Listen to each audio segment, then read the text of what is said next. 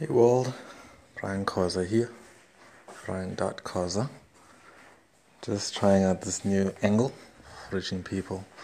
I think people don't like to read, but it doesn't matter. Still write because I'm a writer. Just doing dishes in my kitchen, preparing for 2019, where I will be spreading this message of love and respect and gender equality, because in South Africa it's a big thing. It's a big problem, and all that gender violence and gender neglect and stuff like that leads to people growing up without balance, and everything in your life goes wrong because of what couples do, what couples go through, and the mess-ups they make. So a lot of my products, my books, my music, my albums are geared towards that kind of message.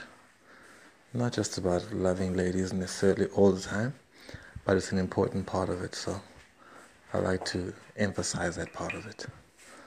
Alright man, you guys enjoy the year, and I hope you enjoy everything I got to offer you. I'll probably be reading chapters of books and reading poems and uploading songs. Hope you enjoy it. Peace, one love. Brian Koza, the Playmaker.